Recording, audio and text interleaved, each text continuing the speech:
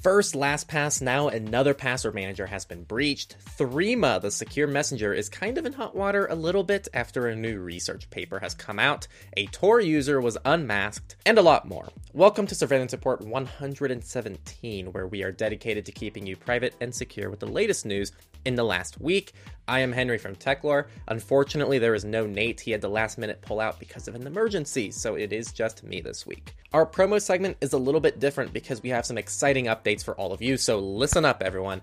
We have now introduced a new Patreon tier. We now have a $5 tier, which is now how you join our weekly Q&A. So at the end of every report every week, there's a Q&A that comes from our patrons. If you want to ask some of those questions, we now have that set up for just the smallest Patreon tier. So if you want to support us on Patreon, you can now join for just $5. Now, as for the $10 tier, we used to do ad-free segments, so we would get rid of these promos.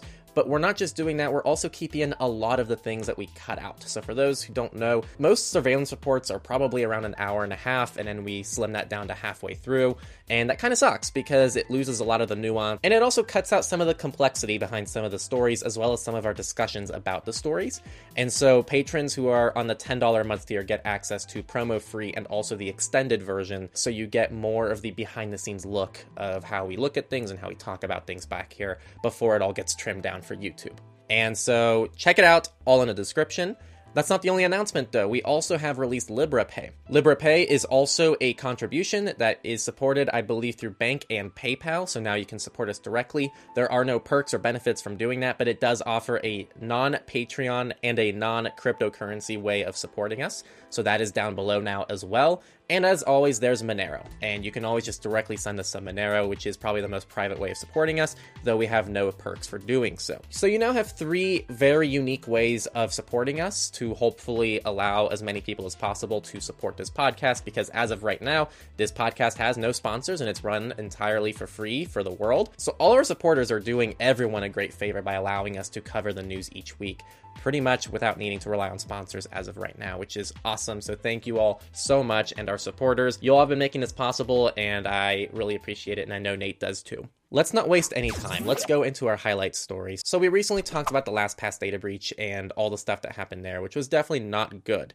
Well, now another company has gone under, which is NortonLifeLock, which warns that hackers breached their password manager accounts. Gen Digital, which is formerly Symantec, and NortonLifeLock, is sending data breach notifications to its customers, informing them that hackers have successfully breached Norton password manager accounts in a credential stuffing attack. They say, quote, "Our own systems are not compromised. However, we strongly believe that an unauthorized third party knows and has utilized your username and password for your account. This username and password combination may potentially also be known to others. Exposed data includes first names, last names, phone numbers, and mailing addresses. Vaults may also have potentially been exposed." So this is all really bad news. What I'm really upset about with these password manager data breaches is there's already a hesitation for people to use password managers based on the assumption that it's all in one place, and what if it gets hacked, then people have access to everything, which is a valid complaint, but the reality is, for a majority of people, password managers are almost always the more secure way to go over most other methods, and this just gives password managers a much worse reputation. I want to remind people that a well-executed and properly secured password manager is still always the way to go for most people. For most people, there are very good exceptions, but do not let LastPass and Norton scare people away from cloud-based password managers, as someone who personally does not use cloud-based password managers.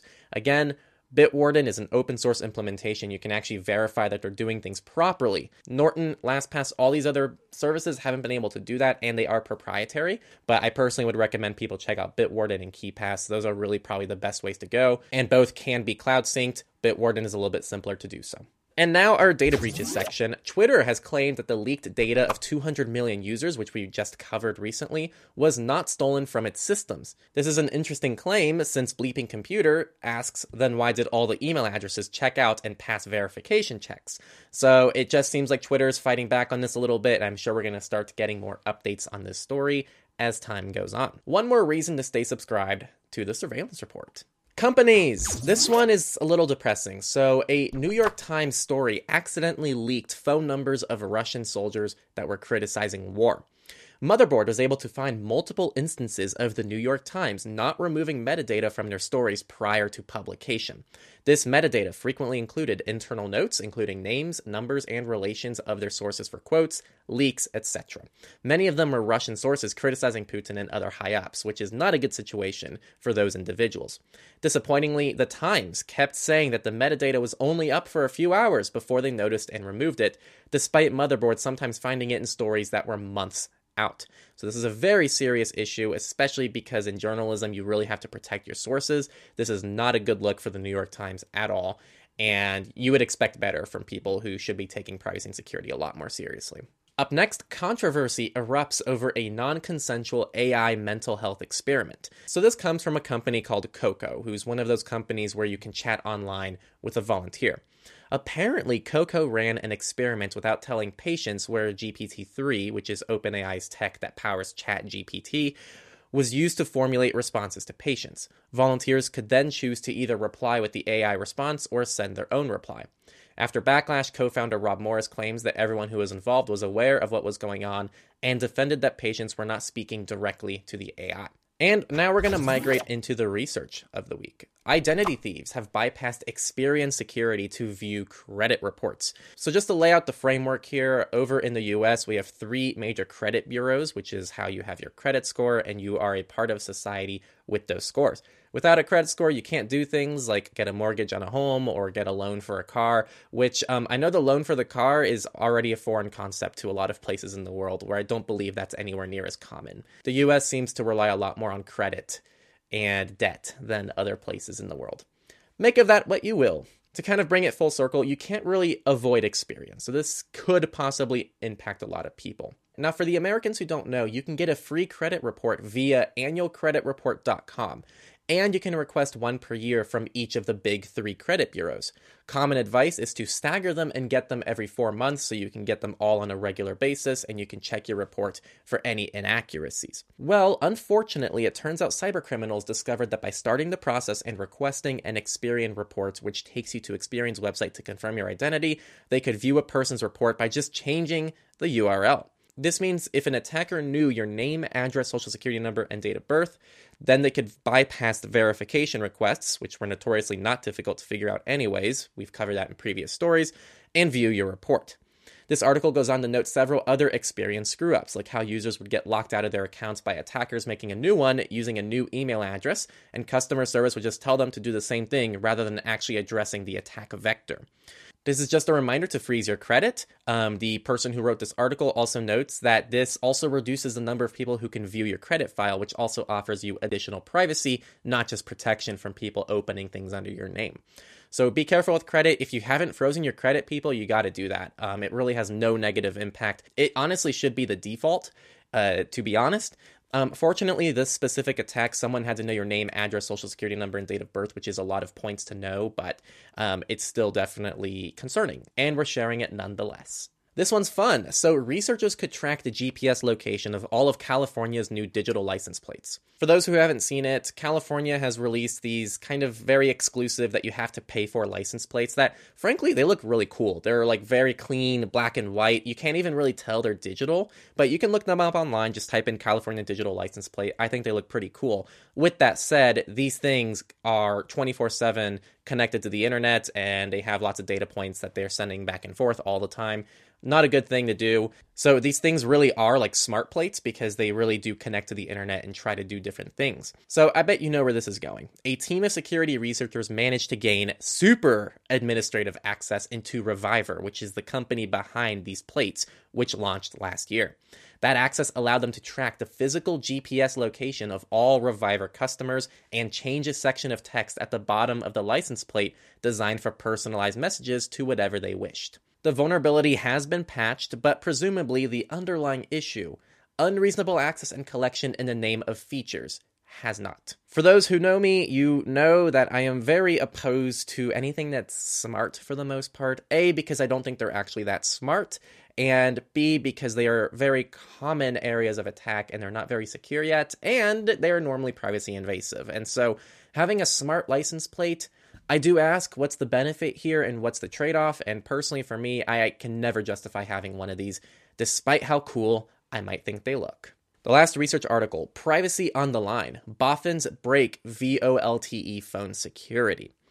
Researchers have found a way to access encrypted call metadata. I don't know if it's VoLTE or VoLTE or just VoLTE. I'm going to go with VoLTE. It's funny, all these words in the tech world, you read them, but it's really rare to actually have to say them. And then when I actually say them, I'm like, wait, how do you say that? Because that's a word I've only ever read before. Interesting note about reading things for surveillance reports. But the activity logs describe call times, duration, and direction, whether incoming or outgoing, for mobile network conversations.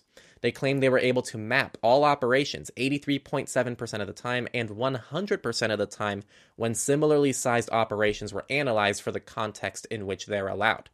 The staff technologist at the Electronic Frontier Foundation, or the EFF, told the Register in an email that while this attack looks more esoteric than other techniques that can be employed with IMSI catchers, it's a reminder that 5G isn't the security fix that it has been made out to be. What he's referring to here is when 5G was being released, a lot of people were touting that it was greatly more secure than 4G and LTE, and while that might be the case, it doesn't fix all the issues.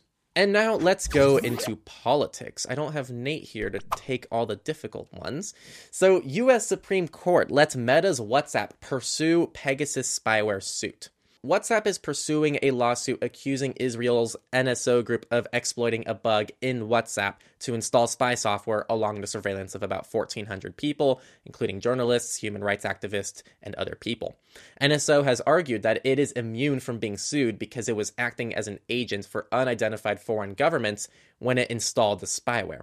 We're pretty much just seeing the blame game here all around. It is funny that it's WhatsApp who's now trying to accuse other people of being spyware when we could make valid arguments for WhatsApp being spyware in a lot of different places as well. Though I personally don't like the term spyware and how often it's used because I don't feel it actually represents all situations cleanly. Either way, it seems like the elephants are fighting and we will see what comes out of it. Next story, a government watchdog spent $15,000 to crack a federal agency's password in minutes. This is actually a rebuke of the Department of the Interior's cybersecurity posture, finding it was able to crack thousands of employee user accounts because the department's security policies allowed easily guessable passwords like password 1234. Listeners, if your password is password 1234, I really hope you've learned more than that by listening to this podcast. But if not, let's dive into it. Within the first 90 minutes, the watchdog was able to recover nearly 14,000 employee passwords, or about 16% of all department accounts, including passwords like, quote, polar_bear65 and National Parks 2014. The watchdog also recovered hundreds of accounts belonging to senior government employees and other accounts with elevated security privileges for accessing sensitive data and systems. For those who want the hardware details here, the setup they used consisted of 2 rigs with 8 GPUs, 16 total, and a management console. The rigs themselves run multiple open source containers where we can bring up to 2, 4, or 8 GPUs and assign them tasks from the open source work distribution console. These GPUs are also 2 to 3 generations behind currently available products. With just this configuration, they were able to do all of this, which, by the way, yes, it's expensive. $15,000 is definitely no joking amount of money, but there are a lot of people in the world who can, with $15,000, ruin a lot of people's lives. So we really should raise the bottom bar here a little bit, where $15,000 doesn't allow you to get the passwords of 16% of a federal agency. And with all of that said, next story. A police app has exposed secret details about raids and suspects. In September 2022, police in Southern California teamed up for a massive operation called Operation Protect the Innocent to investigate and arrest more than 600 suspected sex offenders. Before I continue here, if anyone's new, we normally criticize these names not because of the ambitions or what they're trying to do through these programs, but more so how misleading these names can be and how a lot of times they ironically put more people in harm from the privacy angle. So just reminding, we always look at things from the privacy angle when we cover stories like this, despite how serious and tragic a lot of these stories can be. Back to the story, it went well, but what the police didn't do was that the app they used to coordinate, called Sweep Wizard, was leaking data publicly online. Also, a funny note, cops were using a free trial at the time. They weren't even paying for it. So this particular operation wasn't even that unique. Wired found data from dozens of departments over multiple years while investigating. It included stuff like suspect home coordinates, time of the raid, demographic and contact information, and even social security numbers.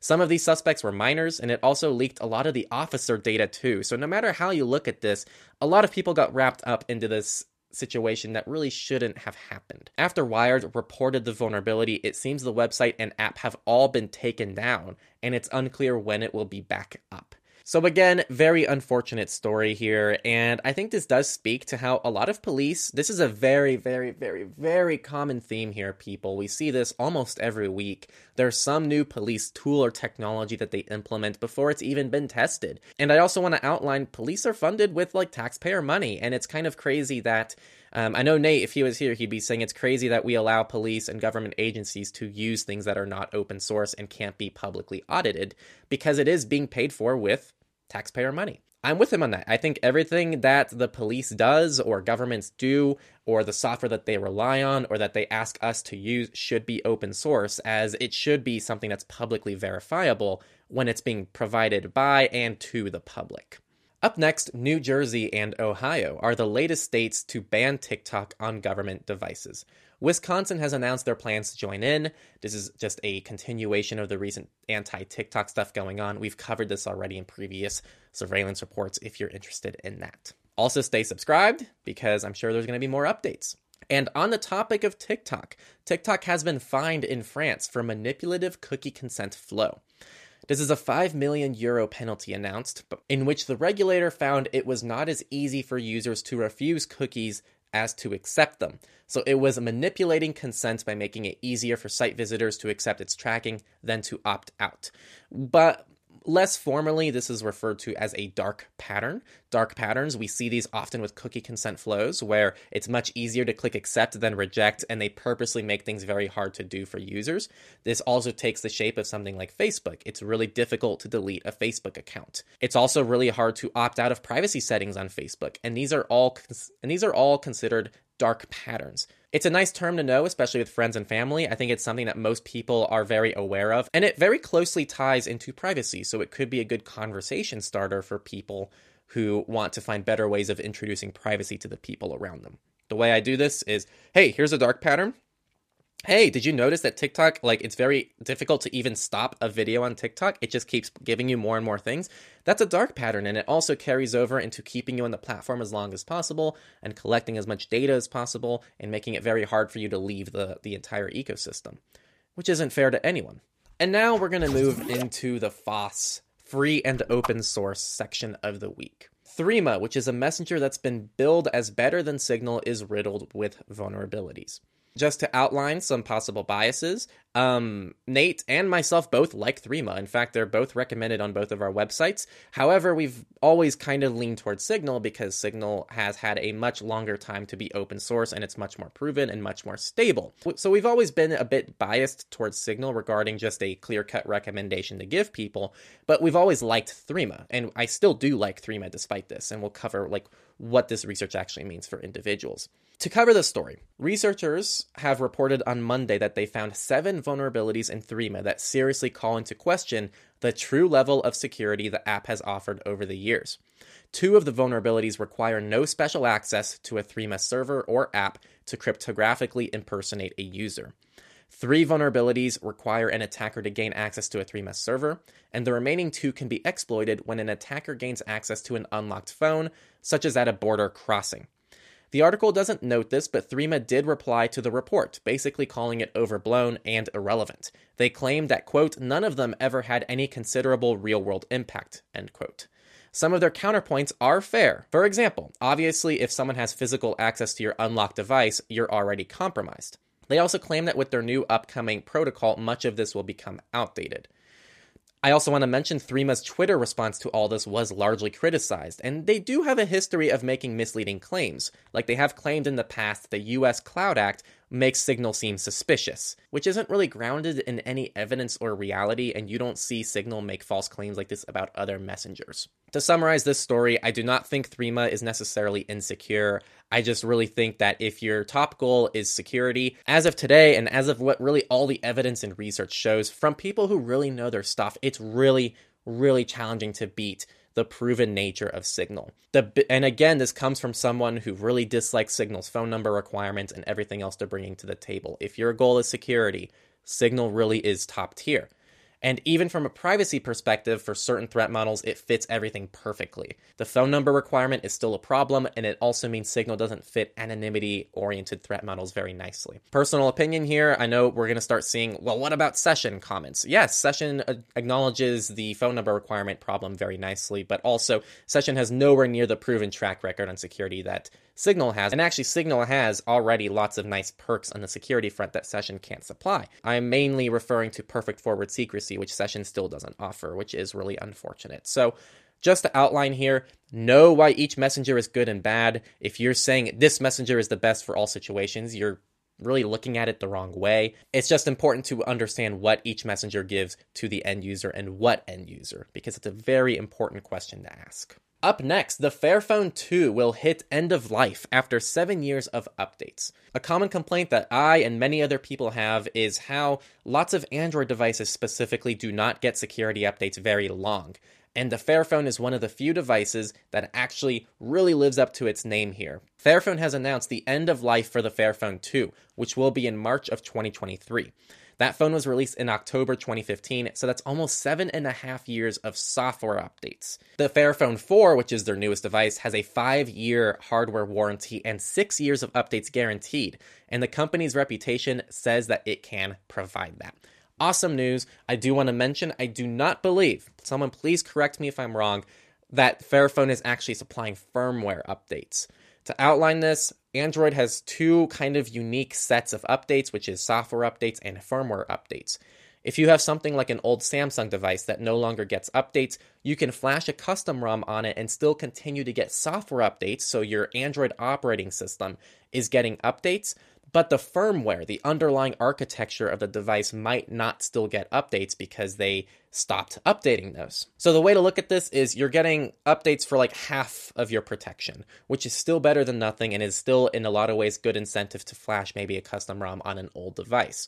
But I don't believe the Fairphone 2 is getting firmware updates after 7 years. Though if this is incorrect, feel free to chime in. And finally, the last open source story of the week. Brave, the browser, has added support for Tor bridges in private windows with Tor.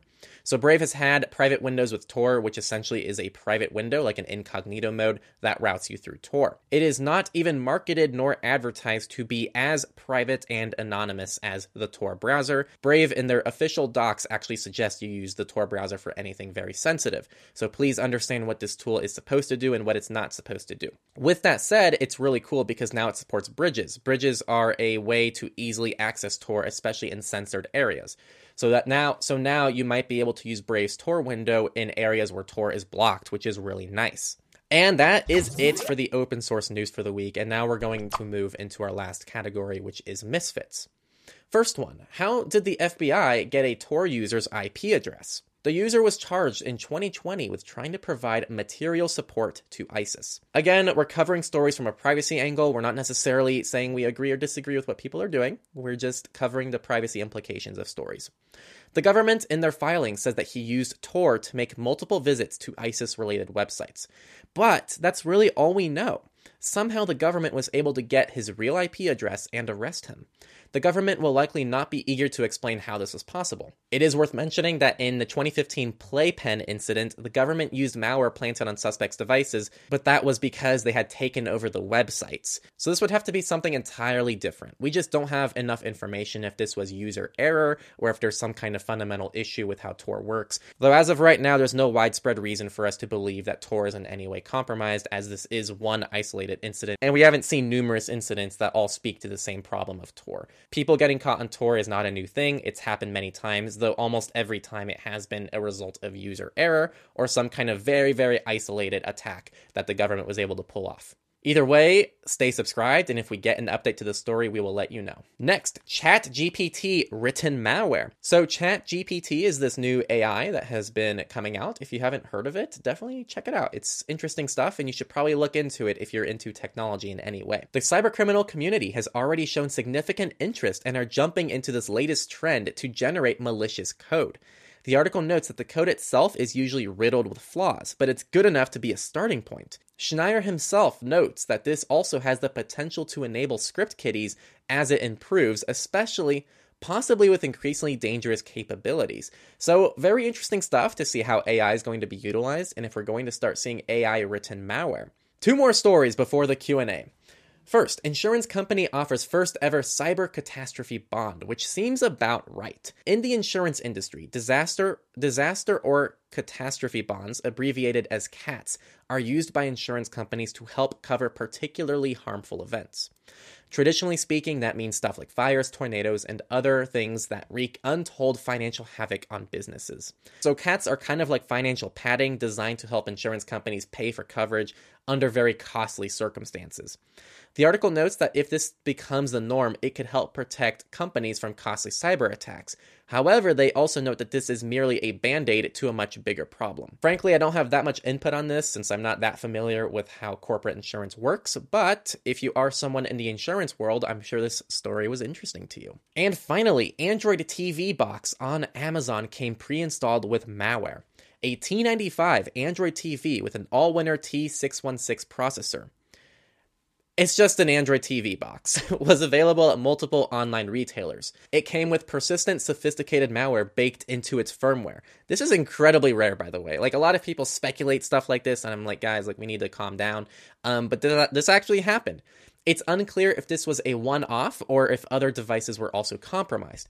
Very fortunately, this guy is a sysadmin who was able to find and neutralize it. The customer found out because he was using the device with a Pi-hole and noticed several IP addresses that he knew were related to active malware. Big coincidence there, and very glad that they caught that. They said, to avoid such risks, you can pick streaming devices from reputable vendors like Google Chromecast, Apple TV, Nvidia Shield, Amazon Fire TV, and Roku Stick. Bleeping Computer attempted to contact the listed seller on Amazon, but could not find any website or email address associated with the brand. Very, very suspicious. Needless to say, this is definitely a story to keep in mind and make sure that you're being careful with the devices that you choose to buy. And now we're going to go into the Q&A section. Again, you can now join the Q&A for half the cost as what it would have taken last week. So make sure to check out our Patreon because that's where these questions come from. First question is from Freddie Mercury, who asks, I have a Samsung Active 2 smartwatch I know have pretty much killed my OPSEC, but are there ways I can use it more privately and securely? I've disabled all permissions such as my location, storage, accounts, etc.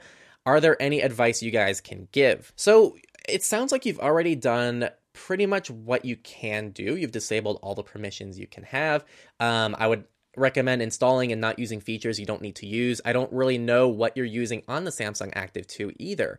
Is it tracking your biometrics? What program is it sending those biometrics to? Is that an online-based account? What I would encourage you to do is actually look at the features of the device and see where that data is going, because that's probably the biggest thing you should be looking at, is what data is this directly collecting and where is it submitting that data, and then trying to find ways to mitigate that. I would personally just recommend finding better alternatives, though. I know that's the more costly option, but I personally just would avoid the device altogether if it were me. I know that there's the Pine Time, which does integrate with Android devices pretty nicely.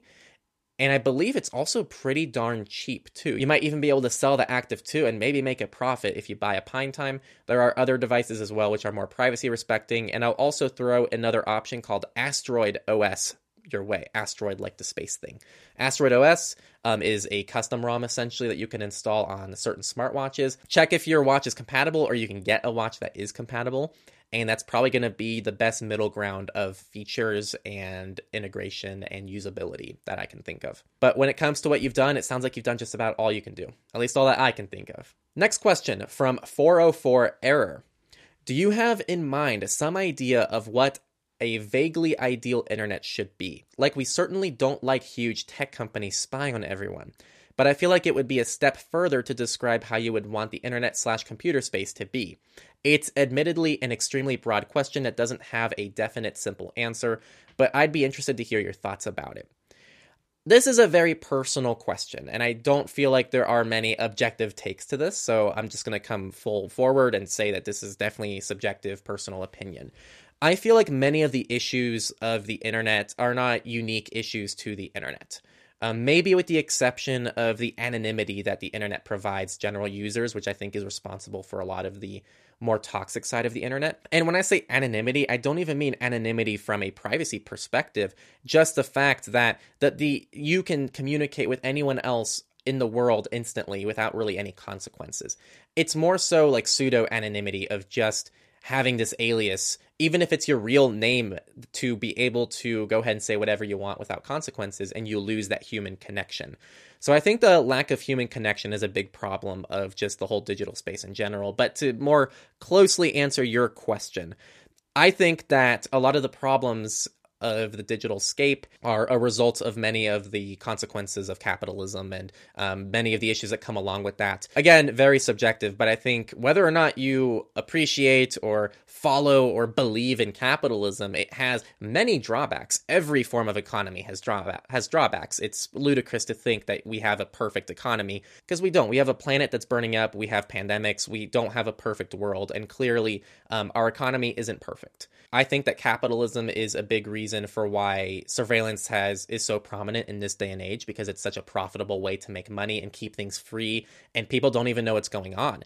If you've read The Age of Surveillance Capitalism, you're going to know why that is, and the very complex answer as to why the internet is set up the way it is. And it's because it's very profit driven, and it has a free model that comes along with it. And like what people say, if you're free, then you're the product. It does hold pretty true in a lot of the landscapes that are digital. So again, very personal opinion. I wish Nate was here. It'd be a good conversation to have regarding this topic. But I really do think that our economy and the way that we profit and make money are responsible for a lot of the issues of the internet. Because I look at the open source world and things that don't rely on profit, and they seem to more closely align with what I envision the internet being like, or what it should be like. I'm thinking of federated platforms on social media versus Facebook. I'm thinking from a privacy angle using something like a custom ROM instead of stock Android. There are lots of examples we can go down here, but I think that there are already glimpses of what the internet would look like if there wasn't such a profit-driven incentive behind the majority of what people use. I hope I said that well enough. I don't know if I answered it. It was a very vague and broad question, but I hope that was useful for someone out there. If not, I'm just sharing my thoughts along, so you feel free to disagree. And there was a third question, unfortunately for Nathan, regarding his former military experience. Please leave your comment again next week so that we can hit it next week when hopefully Nathan is back. And that's it for the week. Again, another password manager has been breached. Threema is in hot water after a new research paper, but again, take that with a grain of salt. There was a lot more nuance behind that story. And a Tor user was unmasked, and lots of other good stuff this week. Promo segment. Again, we have a whole new Patreon tier, which is half the cost. And honestly, you get to ask some cool questions, and we're not receiving that many questions right now. There's very few weeks where we even restrict questions. So just saying, if you want to get your questions asked, definitely go join our Patreon. And if you want the more extended versions of these episodes, definitely join our higher tier. If you don't like Patreon, we also have LibraPay, where you can consistently support us via fiat. And we also have Monero, which is the most private way of supporting us, directly via Monero, and we see all of those contributions. We check it every week, and we see all of you who support us via Monero. So thank you to all of you who do that. We don't know who you are, but we know that you're awesome. Just to finish this out, I want to thank you for listening to the Surveillance Report. It's always a pleasure to be here, and I want to thank everyone for tuning in. And the final thing I'm going to ask you to do is to share the podcast around. Make sure you're subscribed and to give us a rating if you're able to do that, probably tied to the platform that you're listening to this on. Sharing is really important because privacy isn't the most attractive thing to talk about, and sharing certain stories is one of the best ways to advocate and make other people in your life aware about privacy and to make them care a little bit. It's really hard to convince people the importance of privacy, and when you're sharing with them stories very frequently, they might start to see why it's so important. So definitely share stories along, or share the podcast around. Or maybe if there's a part of the podcast that you feel really might resonate with someone you know, definitely share them a timestamp. Just find ways to share it around, because we really do rely on word of mouth as well as our supporters to keep this podcast going for free. Thanks again for listening, everybody. We'll see you next week, where hopefully myself and Nathan will be back. Have a good rest of your week.